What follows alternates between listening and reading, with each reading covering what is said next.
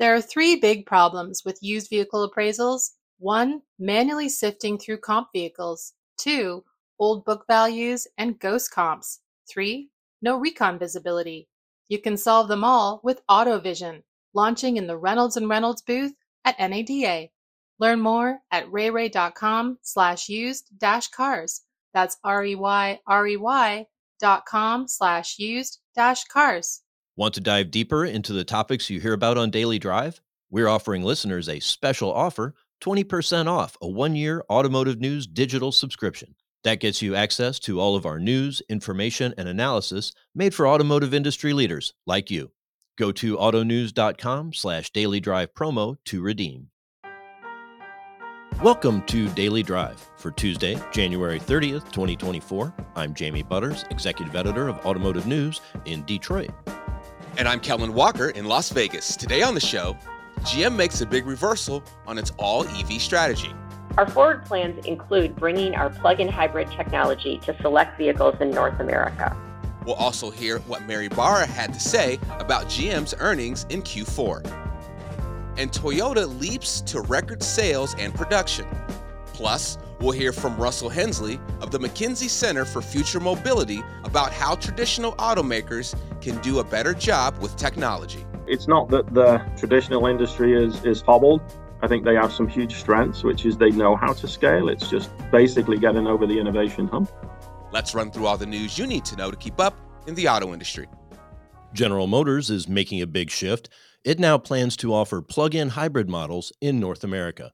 CEO Mary Barra made the announcement during GM's fourth quarter earnings call with investors and reporters.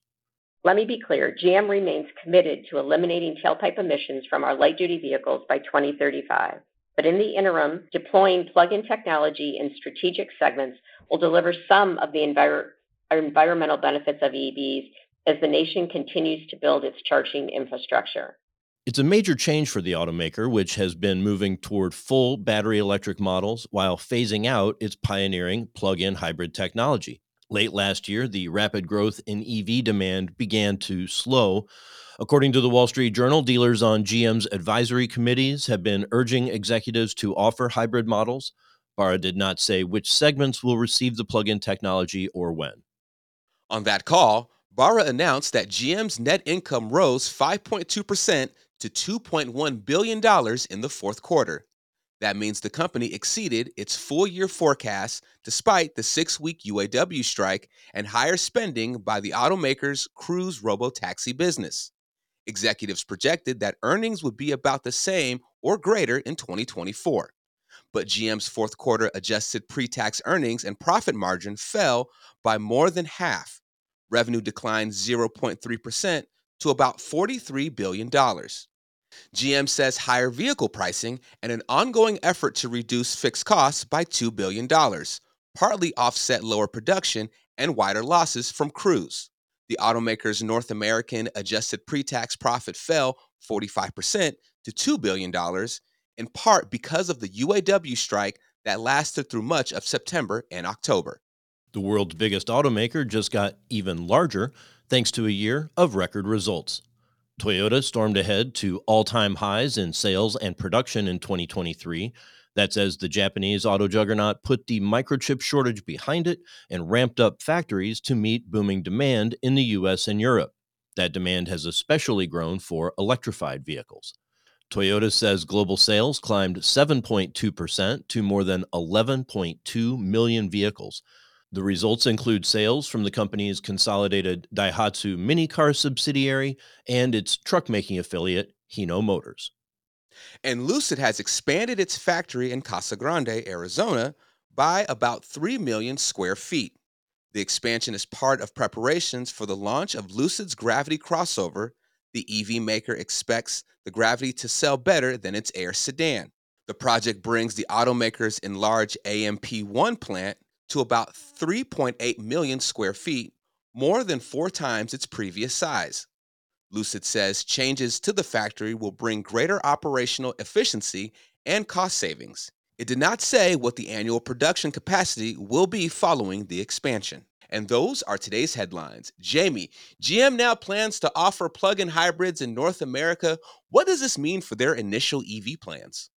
There's always been this argument against hybrids that you're fundamentally paying for two powertrains, and so there's a inherent economic inefficiency there. GM really wanted to kind of skip that step. I mean, they had done hybrids and plug-in hybrids, but they really wanted to go all in on all EVs, just battery power, plug them in, charge up the batteries, and go. It's been hard for them to manufacture the batteries and the vehicles. It's been hard to find enough customers willing to pay the prices that are required. So, hybrids and plug-in hybrids are, again, looking like a good bridge to the pure battery electric vehicle future. And GM is adjusting course. Gotcha.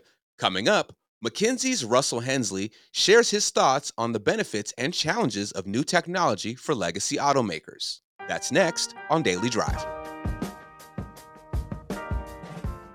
Daily Drive is kicking off the new year by reviving an old name in a new format. We're bringing back a weekend drive edition of Daily Drive. Jamie and I will go deeper into the biggest automotive stories of the week. Every weekend, you'll hear fresh insights, analysis, and what has me running hot, if not overheated. To think that's going to get done in a year, a little over a year, is foolishly optimistic. That's a little dark, but let's shift to something a little more positive. You'll also hear from our experts in the newsroom here at Automotive News about the latest industry trends and topics. EV sales are not declining. That's the narrative we're kind of seeing outside of the industry. They aren't declining, but the pace of growth definitely has slowed. Come back this weekend for our Weekend Drive edition of Daily Drive. And of course, tune in every weekday for all the news you need to know to keep up in the auto industry. Data is the backbone of your used vehicle department. You need it to find accurate comp sets and to best understand your market in order to make precise appraisal and pricing decisions. But it feels like you're always struggling to get the information you need. How much time do you spend sifting through comps because there are outliers that don't match the vehicle you're appraising? Do you frequently make manual adjustments to pricing recommendations? Reynolds' newest inventory management solution, AutoVision, can help. AJ McGowan, president and founder of AutoVision, explains how. If you look at the way that cars are traditionally priced, you can get down to specifics in terms of, what zip code is it in and, what options does it have on it, some of those sorts of things. But the thing that's never really taken into account is, that dealer's, specific view of the market. Our goal with AutoVision was to use, technology that's available now to do real-time processing, which allows dealers to really set their view of the market into AutoVision. And then we use our tools to analyze the data that's there and show them this is what this vehicle is worth to you. AutoVision can help you run your used vehicle department with precise comp sets, real-time inventory data, and reconditioning insights. Visit rey.com/used-cars to find out more. That's rey.com/used-cars. Welcome back to Daily Drive. I'm Jamie Butters with Kellen Walker. How long have we been talking about digital disruption in the automotive industry? It's an ongoing phenomenon that offers both challenges and opportunities for suppliers, manufacturers, and retailers. For legacy automakers who see possible economic benefits of new tech, it's a race against new players who have had a tech-first approach from the jump. Russell Hensley co-leads McKinsey's Center for Future Mobility.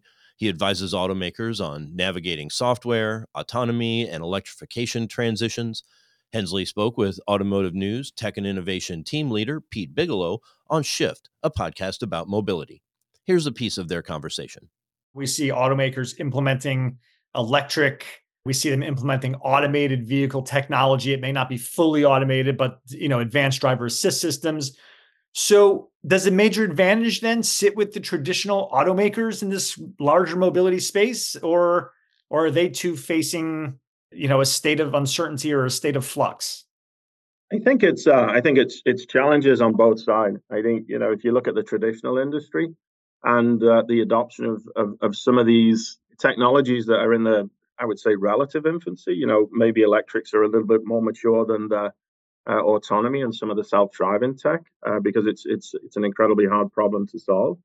But they can be challenged by innovation. They can be challenged by that risk taking.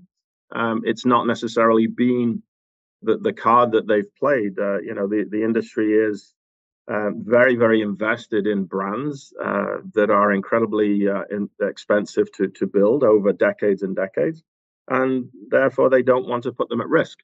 Where the other side of the coin, if you look at the startups and some of the innovators who are more likely to be risk takers, but they are challenged with going from a great idea, a great innovation, and actually scaling that to the size of the volumes that we like to see in order to again to make the profits that you need. So I think it's not that the traditional industry is hobbled. I think they have some huge strengths, which is they know how to scale. It's just basically getting over the innovation hump. And I think, again, if you look at the startups, it's more of a challenge of knowing how to scale and build things in the tens, hundreds of thousands, as opposed to the thousands. I think there's a McKinsey statistic from a while back that 93% of the investment that's going into the auto industry is coming from outside the traditional automakers. That's kind of harrowing to think about. And what does that mean for the way that traditional OEMs can evolve, can develop new businesses that kind of propel them into the future? Yeah, I think it's a good start. I think that it looks at external investments, and you've got these large global players on the tech side of things that have got really deep pockets and valuations that help them make investments and big bets. And I think if you take a little bit of a step back, Pete, that's one of maybe 4 or 5 aspects or attributes that you would think about when you think about transformation and the transformation that we're going through. So for sure, investment, which historically has been led by incumbents, in the form of R&D and the 3.5% to 5% of revenue that gets invested every year, is increasingly led by newcomers. And to your point, since 2010, I think we've seen 850 billion plus being invested, and those transactions, 90+%, 93%, as you said, is non-automotive players or non-traditional players. So means a whole bunch of newcomers, some new competition. The second thing is, if you look at geoeconomics, as we call it these days, we've been used to, I think, over this last era of 20, 25 years, moving towards global trade, where you've got to kind of get your head around, is that going to continue, or are we going to move to more of a decoupled model as world order begins to shift, and we see these tectonic shifts. The third piece is technology, and historically, last 120, 30 years, internal combustion has dominated with a few different fuels, but that's clearly going through an energy transition and moving towards electrics. EV sales, as we've spoken about before, you will see adoption, but it will be in a kind of an S curve mode, like any other innovation, and we're in the early stages of that. The fourth piece of it is the customer.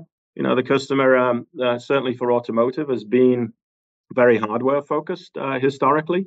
If you look over the history of the vehicle, and that software differentiation is something that's increasingly prevalent within the vehicles. And one of the things at CES that you saw loud and clear was the software-defined vehicle. We've got, I don't know what it is, 2 to 3 times as much software in a vehicle relative to only kind of 8 to 10 years ago. And then the last piece of it, is the industry and this transformation of the industry. We've gone from these truly established supply chains and a tier structure to something that's quite different. It's a relatively new ecosystem of players where you've got something like a third of the value of the vehicle, or the cost of the vehicle, is going to be driven by the battery cell and the battery pack and what you do with that. So again, that brings on a whole new cadre of players. So net, it's not just the investment; it's the economics, the technology, the customer, and the industry dynamics that's proving an incredibly uncertain but opportunity rich environment for the next 15 to 20 years. Russell, is this unprecedented that any company has to try and handle all these things at one time? Or is this or is there historical is there a historical vantage point on where you see these eras that are, very disruptive overall? Yeah, I think it's a great question, Pete. And you'd like to think, hey, geez, nobody's ever dealt with this before, lived through these kind of challenges. But actually, this, the title of some of the talks that we've had is based around this permacrisis. And if we look back in history, there's basically three major times when we've had such uncertainty, and they tend to occur right at the beginning of a new era. A new era being, the kind of 20 to 30 years where you have somewhat of a stable environment, or at least a consistent environment. So if you take 44 to 46, we had, the foundation of the World Bank. We had currencies that were pegged on the US dollar. The atomic age began. It was the end of World War II. You had the rebuilding of Europe. You had the Marshall Plan. That was 44 to 46. And that was followed by what we call the post-war boom, where you had these, upper 2.5% to 3% growth rates for that kind of 20 to 30 years. That was then ended where we had the 71 to 73, where we had, Japan surpassed the German GDP, which was shocking at the time. I know because I was alive, Pete. You had the oil crisis, you had Vietnam withdrawal, you had inflationary recession, and you had, say, chaos for a few years there, oil crisis to be one of them, followed by what we called an era of contention. And again, that 20 to 30 years, relatively low growth rates. It wasn't the 2.5% to 3%. It was more like the 1 to 1.5%. Very different growth rates. Then 89 to 92. The Berlin Wall came down. We had the Gulf War. The World Wide Web was invented or birthed. We had the Maastricht Treaty. You had disintegration of what was called the USSR. So the Beatles song no longer was as important as it was. But you had that, followed by what we call the era of markets, and we had this globalization thing that happened until we had this thing called COVID. In 2020. So this start of uncertainty, and probably the end of an era and the beginning of a new era, started with COVID. Then we had Russia invaded Ukraine. Then we had the chip crisis. Then we had inflation. Then we had changing role of China, a labor crisis that just happened in the last quarter, believe it or not, Middle East conflict. And then we've got this thing called AI, an AI singularity. To a point, we have these periods of what feels like chaos when you're living and managing and leading through them to any executive. That is in essence, it's the start of a new era. The question then becomes, Pete, what defines that new era? And literally there are 4 or 5 things that define the new era, and this is where we encourage executive teams that clients to actually think through in terms of world order. Are we going to have the decoupled world? Is it going to be global?